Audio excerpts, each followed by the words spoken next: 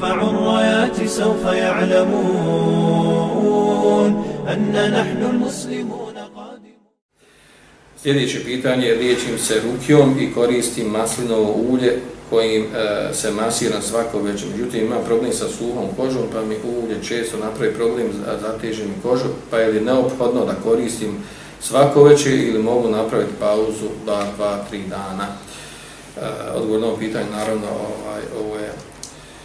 ovo je jedna od terapija prilikom liječenja od sihra, čak za koju nemamo ni šerijskih argumenata, znači, nego je to u praksi pokazalo da određene tečne stvari, pogotovo one za koje je došlo u šerijskim tekstovima, da u njima ima određena vrijednost i fadl, poput zemzema, vode, maslinovog ulja, čoropotovog ulja, kada se koriste prilikom liječenja od sihra, da su jako efikasne. Koriste pri izliječenju, naravno ne sa njima se ne odnese, ne otkloni sihr, nego je to vid terapije. Tako da ovo znači, odgovor na ovo pitanje, da uopšte to nije nikakva obaveza, da nema smetnje u tebe, čak nikako ne koristi maslinovo ulje, može se liječiti od sihra sa nekom drugom tekućom, na neki drugi način.